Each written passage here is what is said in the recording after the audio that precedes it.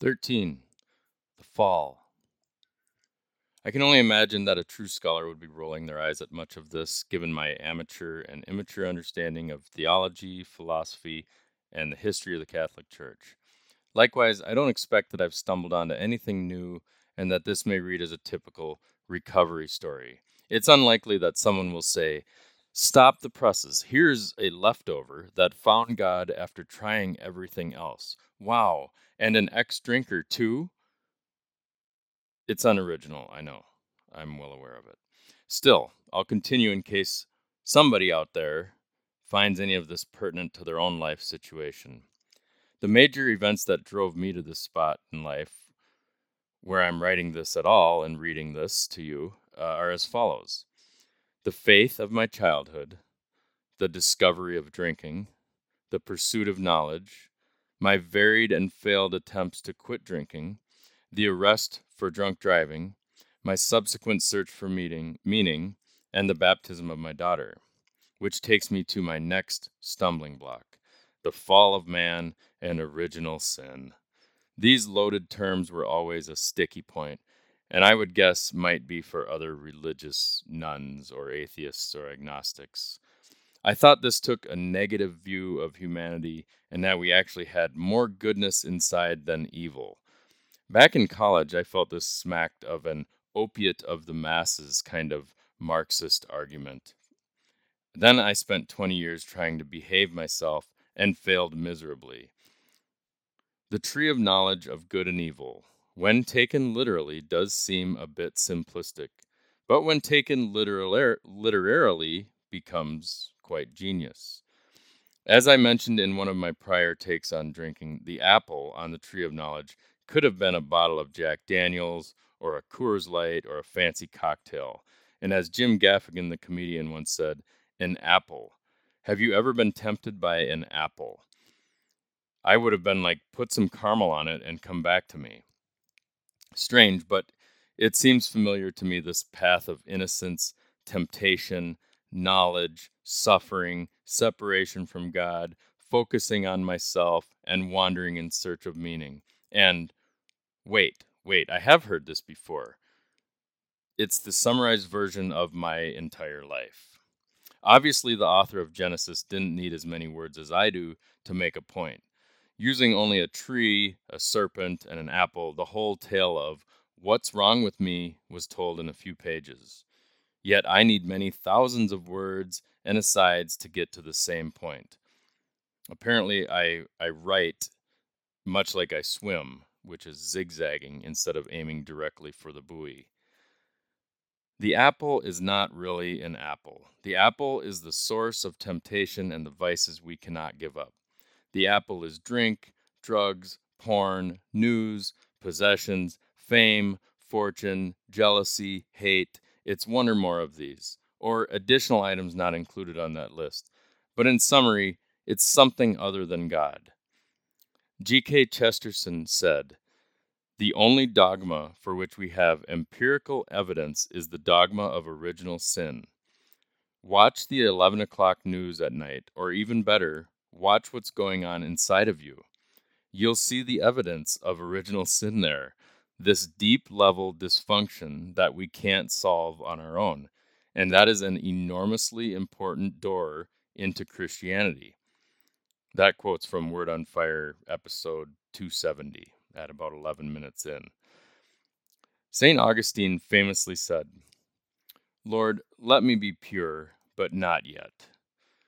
There is a yearning for goodness somewhere inside all of us, but we want to cling to our will and our vices because it's fun, or we believe that these sideshows represent freedom. I didn't want to let go of drinking, even though I knew that drinking continually disabled me from living the life I wanted to live. With alcohol in my life, I could never live up to the morals that I pretended to hold. I could not stick to an exercise program. I could not be honest with people. And every regret in my life, every one, came from a night of drinking. Without exception, every hurt I caused in this world could be drawn directly back to drinking. So removing my freedom to drink gave me all of the good things that I wanted, and I became more free precisely because of self-denial. Unfortunately, vices and sin can be like a game of whack-a-mole, where you knock one vice down and another pops up. Pride, vanity, lust, anger, the urge to dominate others. Knock any of these down, and they will reemerge in another form, shape-shifting, always looking for cracks to crawl back into. Like a house, the slightest of gaps in windows or doors allows the outside air to seep inside, and you never notice the draft until suddenly you're shivering on a bitterly cold night.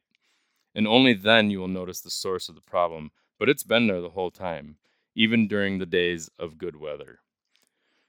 There is much chatter in the past 2 decades about being good without God. And sure, you can be good without God. But the hollowness of that state crumbles under duress. In fact, someone pointed out the question is not, can a person be good without God, but can I? It's more of a question for each person. And I think the answer for me is not really. I recall the time I saw Richard Dawkins speaking at a bookstore in Portland, Oregon at Powell Books. At the time, I thought he was cool. I liked how he was undermining the faithful Pharisees of the modern age and sowing discord among the Christian hypocrites. But in watching and listening to Dawkins, it dawned on me while I was in the bookstore, after only about 10 minutes, how miserable he seemed, even in his arguments. The smugness filled the room. In contrast, I thought of my grandmothers with their rosaries and the never-ending joy that they seemed to get from it, and that they could bring it to their families. I thought of the billions of people who found hope in faith. And Dawkins' uninspiring message made me leave that talk feeling empty, the opposite of how I felt around my grandmothers and other Christians. I entered as a Dawkins fan only to leave kind of repulsed by his message. And that put me in a no man's land because I couldn't accept God, nor could I reject God. If the selfish gene, to use his Dawkins term, was the driver of all motivation, then we are selfish, and therefore we're sinners anyway. And worse, without redemption, we are pretty much hopelessly evil. If there is only the rule of law to constrain our actions, then put on your seatbelts, because things are going to continue to get bumpy. Some people may be good without God, but not for long and not when times get really hard. Yes, plenty of people pretend to be good with God, too. And I know some atheists and agnostics that have a stronger moral compass than many Christians I know. But without God, in the end, it's every man for himself. From the Catechism, paragraph 401, this paragraph relates. What revelation makes known to us is confirmed by our own experience. For when a man looks into his own heart, he finds that he is drawn toward what is wrong and sunk in many evils which cannot come from his good Creator. By my own experience, I am aware of this problem. If and when I remove my focus from God, I will soon start to scowl and stew and distrust people and hate them for their foibles. When I keep prayer and hope alive, when I turn toward God, I can love my neighbor, or at least try, and ideally expect nothing in return. My story is like that of Peter being invited out of the boat to walk on the water. To quote Fulton Sheen, he was courageous in the boat, but timid on the water. Like St. Peter, I too will sink when faced with fear and uncertainty if I lose focus. If I take my eyes off of Jesus, I'll fall. I'll let doubt discourage me. I will quickly turn my back on the one place from which I can draw strength. The dysfunction takes over. The creature within rises. And then I look for my apples, the ones I like to eat when I think God is not there. My favorite apple is knowledge, and knowledge is like the Honeycrisp apple to me. And I can only think of the screw tape letters letter number 1, as the method of distraction to pull me away from what is good back toward sin. To wind me up with doubt, I only need to apply racing thoughts.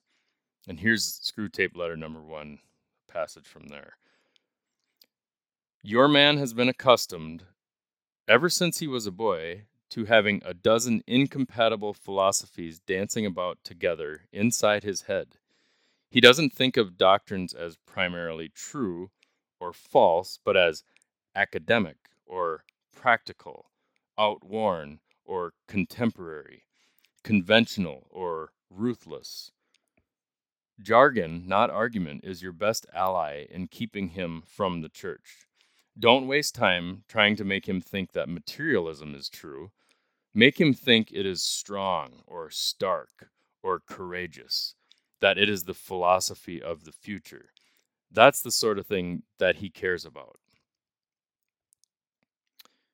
I already know that I will lose focus and return to negative thinking and trip myself up over political, theological, or personal diversions. It's inevitable. Other Christians will likely be the ones that push me away, but instead of letting that happen, I need to hold the focus. Because after spending 2 decades searching for this, for God, it would be a shame to have to do it all over again when I already know the answer. Maybe Galadriel in Lord of the Rings said it best, summing up the condition.